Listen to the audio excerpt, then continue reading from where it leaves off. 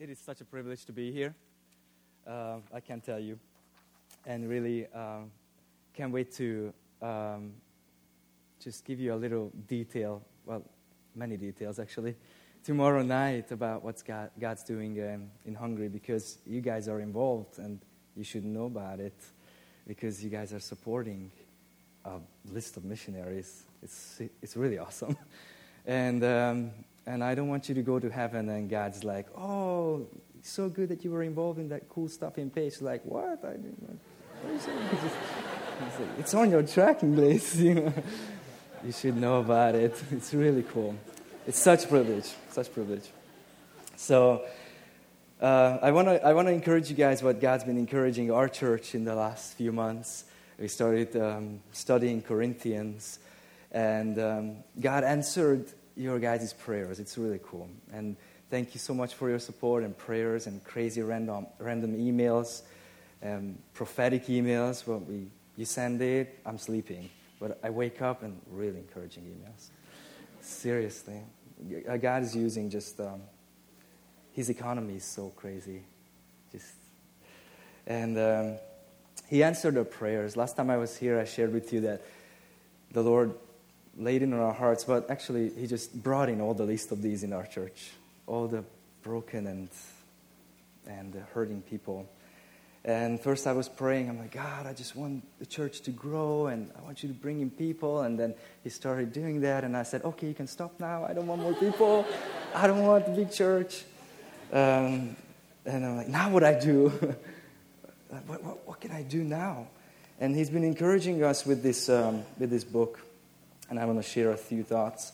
It's always interesting to see how a church starts, and just a few words on how the Corinthian church started. If you don't know, but if you know, it's good to hear again. So, Paul starts on the second missionary journey, not second, and he tries to go to Asia Minor, and he can't. The Lord just says no, and that's funny when that happens. But yeah, anyway, he just said no, and he had a very hard time. Later in 2 Corinthians, it says it was mentally, it was one of the hardest times in his life. He said he was not sure he's going to make it out alive. That's heavy. And he had a dream about a Greek guy, Nico, or I don't know. And he said, hey, come on over and help us. And then it's so crazy, a missionary mind. He said right away, it's in Acts 16, immediately we sought to go to Greece or Macedonia because we knew that we need to preach the gospel there. Isn't that cool to have this mindset that when you see a need and you just go like, oh, they just need Jesus. It's the Sunday school answer. Doesn't matter what the question is. They just need the gospel. And it is so simplistic, but it is so beautiful, I can tell you. And so he immediately sought out to go to Macedonia. So the first European city he arrives is Philippi.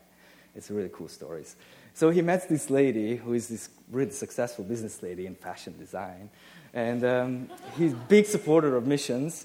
And Lydia, you guys heard about her. And so she's the first person who gets saved, and then her household, and the church is in her house, and really cool stories. And they move on to Thessalonica, and then Berea, and then Athens. And the fifth city he stops at is Corinth. And he is tired. And he says later, I came to you in much trembling, in much fear, so weak. I'm like, what's wrong with you, Paul? Like, are you not the apostle? And I cannot tell you how important it is that those emails, without a joke, those prayers you guys supporting, just he is in Corinth. He does his thing, what he always does, almost gets beat up again. And then God himself has to appear to him again in a dream to make him stay. And he says, Jesus says, do not be afraid, but go on speaking. Do not be silent, for I am with you, and no one will attack you to harm you. For I have many in this city who are my people. And it's really cool because when Jesus said this to him, things were going great. People are getting saved. People are getting baptized. It's really cool. The head of the synagogue was saved. Actually, the church was in the head of the synagogue's house. Everything's going great. And so what's happening with the pastor or missionary? What's happening with the people who work for God, God's crazy vision, that they need such crazy encouragement, and everything seems to be going great. And I wanted to mention these two things, that God wanted a church in Corinth. God calls churches alive. It's not our idea. It's not just our culture or thing, And I question a bunch of stuff. I'm so skeptical. I don't even know why he uses me. I'm just questioning him all the time. And I'm questioning, what's the point of this? Is this just church history? Is this just culture or heritage? Why are we doing this, And it's his idea. Beautiful idea. He says, I have people in cities, my people. And stay here. It's beautiful. Just watch. Don't be afraid. Don't be quiet. No one will harm you. Well, he always got beat up every time he went everywhere. But this time, I think he didn't realize that the biggest hurt he's going to get is from actually the church. And the crazy thing is that when you start reading Corinthians, God's talking to this crazy church. We're going to talk about them. And them, not us. And he's choosing Paul's mouth to woo their hearts again. He's choosing the pastor's mouth who was backstabbed. They don't even listen to him except the home group of Chloe. And he starts talking to them. And this church, dear ones, had problems. And in Europe, we have so much, you go on the street, start to talk about God, and it's like, oh, stop, look at the church. And yeah, there are bad stories. Yeah. So much bad history in Europe, too. And say, look at the church, look at all the problems. Well, let's look at the Corinthian church. First of all, there was big divisions, theological arguments, theological bullying. There was crazy sexual perversion, sexual immorality, crazy concept, mixes about marriage. There was people who looked down on the poor and played cliquish in church, people who didn't believe in the supernatural resurrection of Jesus but wanted to be teachers of the church, people who God-given talents and gifts were using so selfishly, hurting other people. I don't go on. This is crazy. If you have these thoughts, what I have is like, oh, look at all the church problems and stuff. I don't want to go to church. It's pretty embarrassing when you don't want to go to church and you're in charge. It's like, it's full of problems, I don't want to go. And God is speaking to this church. Okay. So he doesn't fine, I don't show up. But he's speaking to us. And I want you to be encouraged this morning with the tone of Jesus speaking to us. Speaking to a battered, messed up, full of mistakes church. A battered, bruised bride of his. Because the way he starts the letter, it shocks me.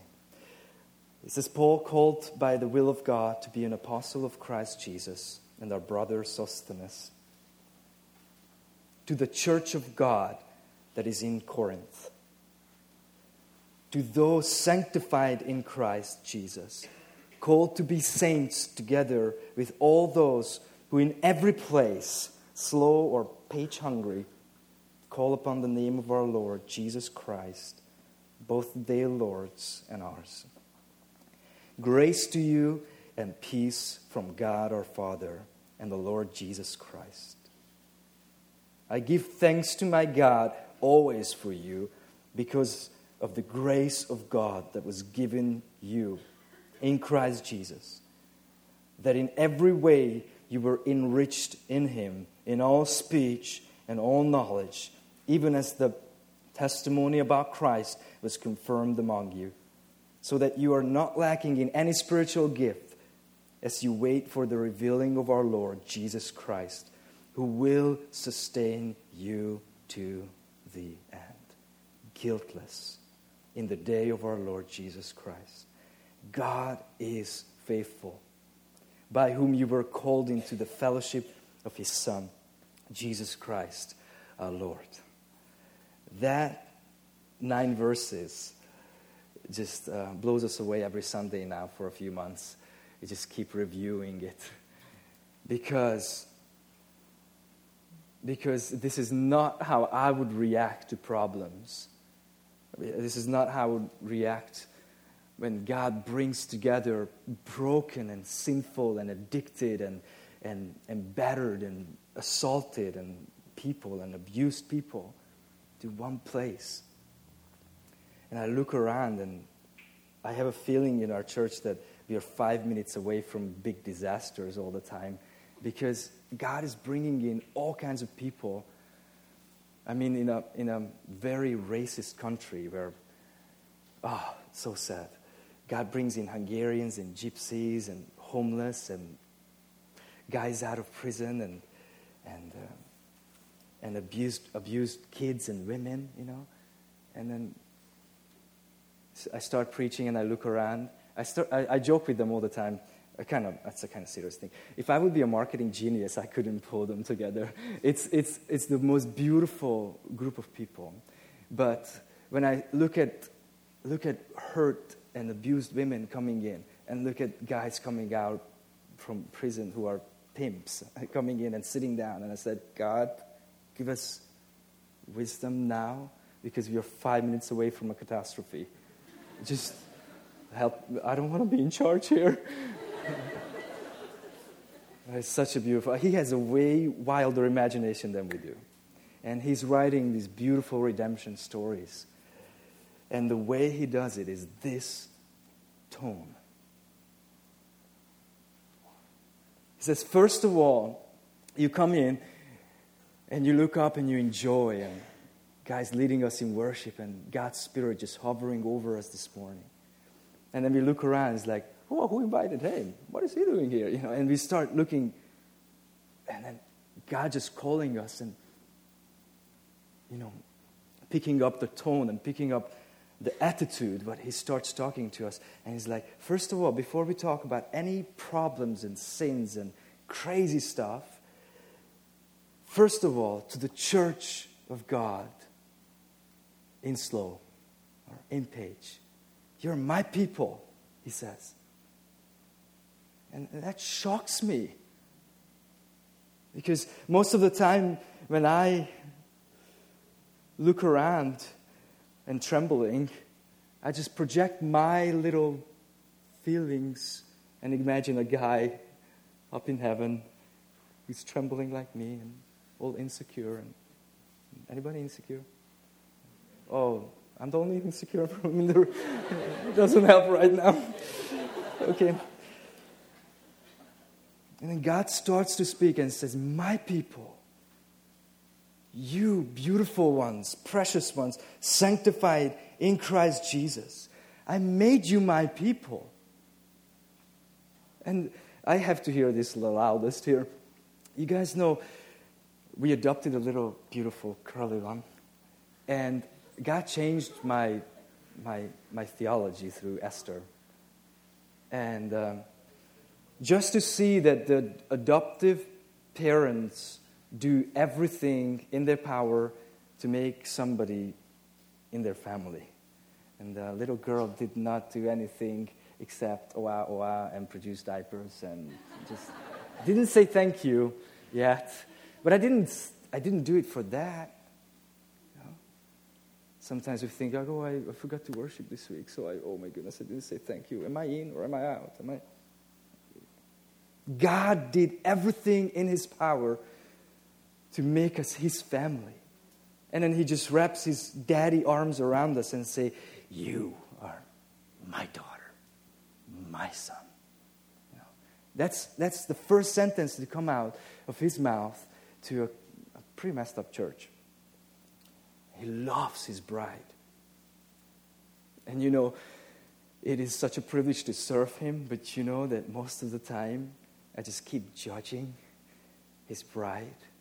I keep pointing out what's wrong. Keep pointing out, like, this should go this way and this should go that way, and come on. And I look at the tone of God talking to his bride, and I just see him. He's using these words. I'm not a poet. He's just cherishing and kissing the bride. He says, man of God, love your wives like Christ loved the church. You know, cherish her. You know, like, oh, okay. That's not my tone right now. And I would love to have this tone that he would woo our hearts this morning, and he would just teach us to love and kiss his bride. And it says, you guys sanctified and called to be saints together who call upon the Lord Jesus Christ. That's crazy. I don't know about you, but I don't know how he does that.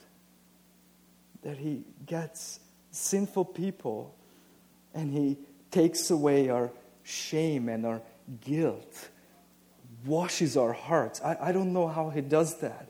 But he doesn't just say, yeah, I knew about your stuff, Blanche, but all right, let's just not talk about it. And, you know, he knew our problems so deep, you know. It just blows me away that he didn't just deal with the consequences and just the guilt and the shame, you know. But he dealt with the penalty of our mistakes, you know. And that's crazy.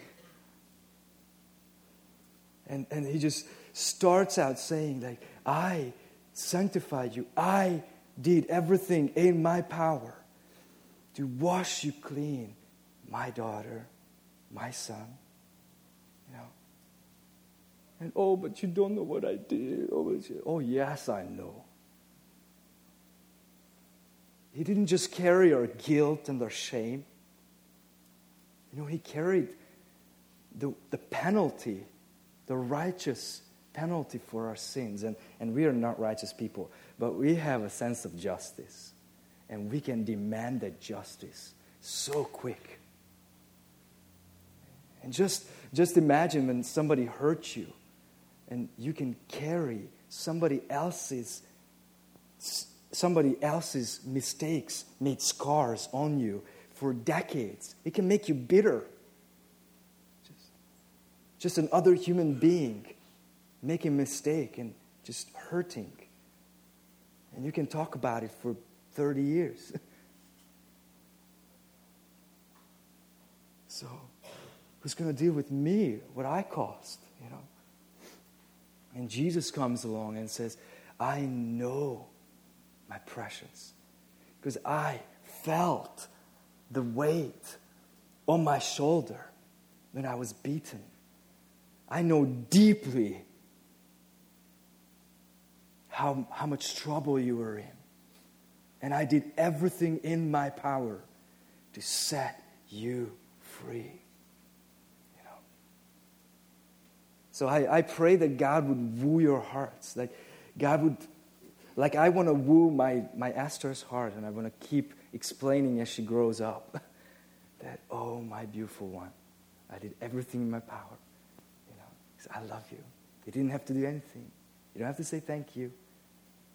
I did everything in my power that you have a birth certificate, an identity, and you're mine. You know.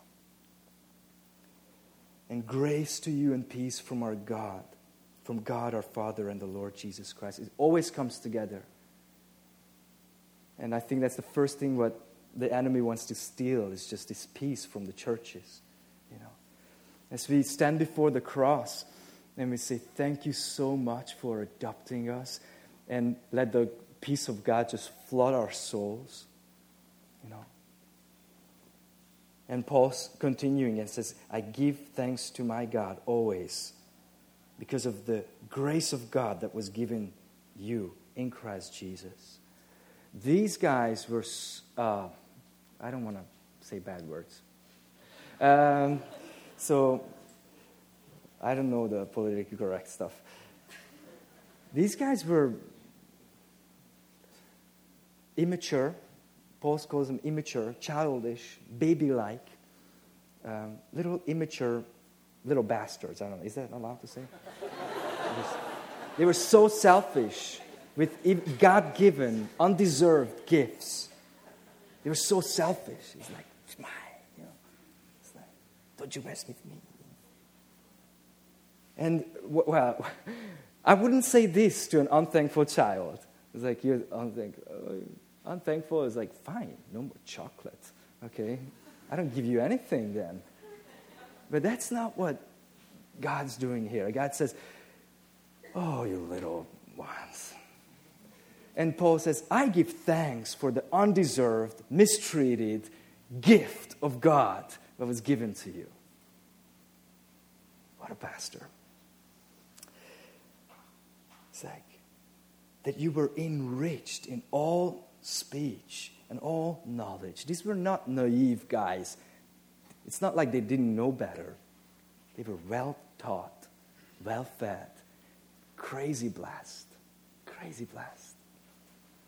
And God says, I just love to pour my undeserved gifts and grace on you. I love to do that.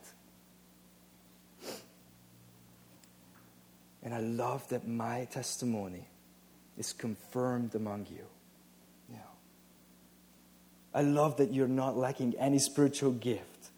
I love that you're waiting the revealing of our Lord Jesus. And Paul says, He will sustain us. He will present us guiltless in the day of our Lord Jesus Christ. God is faithful. It's unbelievable. I can't tell you guys. It's just...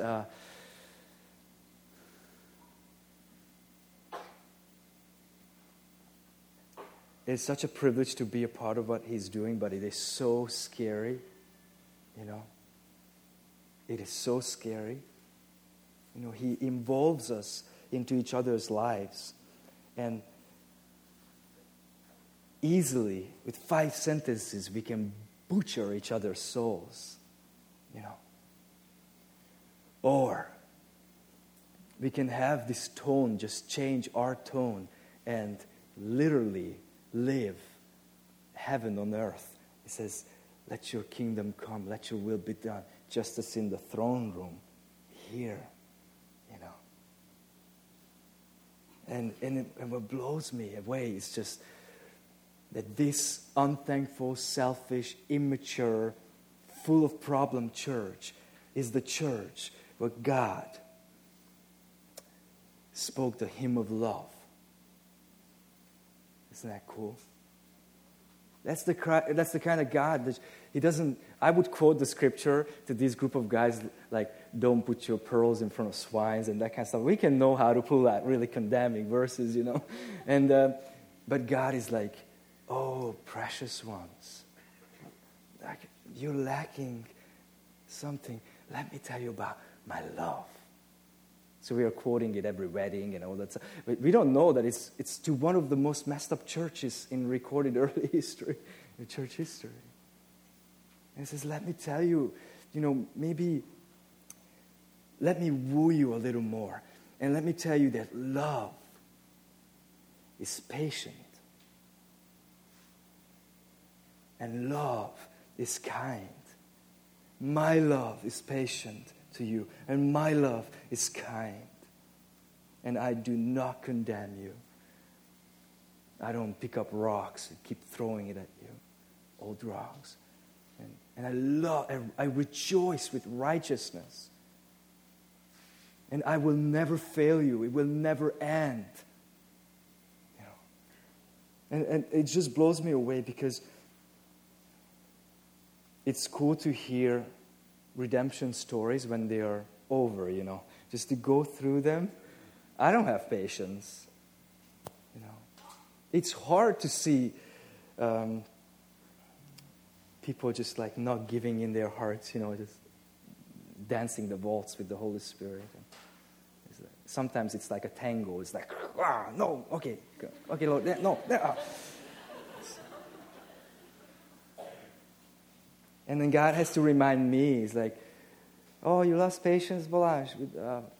I didn't lose my patience. I wanted you to know that the first thing about my love, the first word what describes it in that list is patience. It takes time.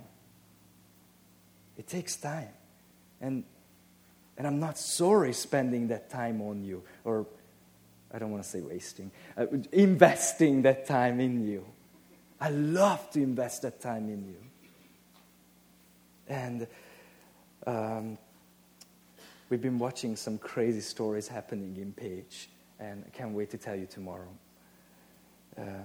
Where I gave up on things. I just like, I'm done. I don't want to deal with youth. I don't want to deal with this. I don't want to deal with that. It's hard to see, women coming in with bruises and comes in the wife beater too, And then there's this one occasion, this guy comes in and says, can somebody deal with my wife? And I'm like, oh my goodness, I want to beat you up right now. It's like, who do you think you are? I never had the temptation to be a fist fighter until the last few years. Actually, it says a bishop should not be quarrelsome. In the Hungarian Bible, it says actual fist fighter. And, I just want to bring justice, like legitimate just anger. It's like, what did you just do to that girl? What? God. It's like, vengeance is mine, he says. And let me talk to you about my love and my justice. Let me tell you about what my love did on the cross. There was this one guy, I've been talking about this because I have to talk about this. But then it's like, I'm patient and I love you and God loves you, but stop beating your wife. And I have to say it. And then this one guy comes up, he's like, did my wife talk to you? What did she say? I'm like, she did not, but you're kind of giving yourself away. And by the way, the Holy Spirit just sees right into your heart. And it's scary business to stand in front of a beautiful God. But look at his tone. Look at his tone. We took these little kids who were causing us problems. They were like little underage. Cannot prosecute them yet. But they're little gangsters. And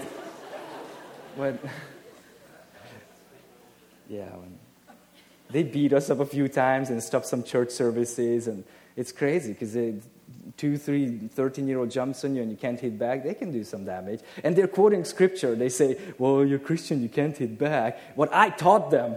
I'm like, and also the Bible says that the policeman wears the gun by God's will to keep away anarchy. That's in Romans. So I called the cops. No, you wouldn't. I did. But we took them away on this camp. I told them, you cannot beat me up. But it didn't stop them. You cannot just beat somebody up, beat a youth little girl. I told them, you can beat me up in the ring. No, yes. So we took them to this boxing camp, survival camp. And I was the dummy, They were practicing the kicks, inner thigh, outer thigh. And 30 kids. I was sore. It didn't hit back. They beat me up. It's very cool. And then they listened. After that, they listened. And after that, they didn't beat up anybody in the church. It's so cool. But you know what's crazy? That we were talking about it afterwards because they're so tired. That's the only way I can discipline them, through their own sore muscles. It's like, all right. I told them, everything I ask you to do, I will do. If you crawl in the mud, I crawl in the mud. 50 push-ups, I do that. I don't ask anything what I don't want to do with you. And so we were talking about the cross that night, and they were really smart kids. Never heard about Jesus. And they're like, whoa, that is so cool that God would discipline himself, And I'm like, what did you just say? Then the TV came out and the reporter asked them, so what did you do in the camps? Like, oh, we were doing swimming and Thai boxing and archery and all this cool stuff. And so what was the best part? Well, the worship songs. I'm like, oh, you get out of here. You stop messing with it. They're so mean. I'm like, you messing with me right now. No, my favorite song is I Can Only Imagine. And I'm like, really? And then the other guy is like, so what was your favorite part? Well, the teaching. Like, you serious? They're serious. So they put down on their report cards that we would come back to this camp because the organizers loved us. I'm like, that's the only camp. I beat you up. I could beat you up. I'm like, whoa. And it's so crazy that it just clicked to me that love only makes sense in the context of discipline. I was telling the same guys for 3 years, I love you, you're cool, I love you, let's do graffiti, I love you. And it just didn't make any sense to them. And then God brings the Word of God to us each Sunday and says, I love you. And healing this church, you guys know how he started out teaching to them? The first 4 chapters is, I decided to know nothing amongst you but Jesus Christ and him crucified. That God would come and he's just not like fluffy talking. He's like, I love you. But he says, I discipline myself. And I love you, precious one. It's so crazy. It's such a privilege to be a part of it. So these are beautiful, beautiful encouragements, and I want you to be encouraged. And I think we're going to worship some more. And as we worship more, I just pray that you would ask the Holy Spirit to woo your heart. It's like, God, just remind me of your words and your verses. And I want to have your tone. I want to know what's your tone with your bride, And I want to have that tone with your bride. So I'm going to pray and then we're going to worship. Oh, Father, thank you so much for your love. Thank you that your love is not just some shallow, naive, or some fluffy thing. It makes sense on the cross so deeply. And I just pray, Jesus, that you would kiss your bride here this morning. That this tone, that you look at your church and say, my precious ones, my people, who I called and sanctified, my beautiful ones. I just pray that you would come and woo our hearts with your love as we worship.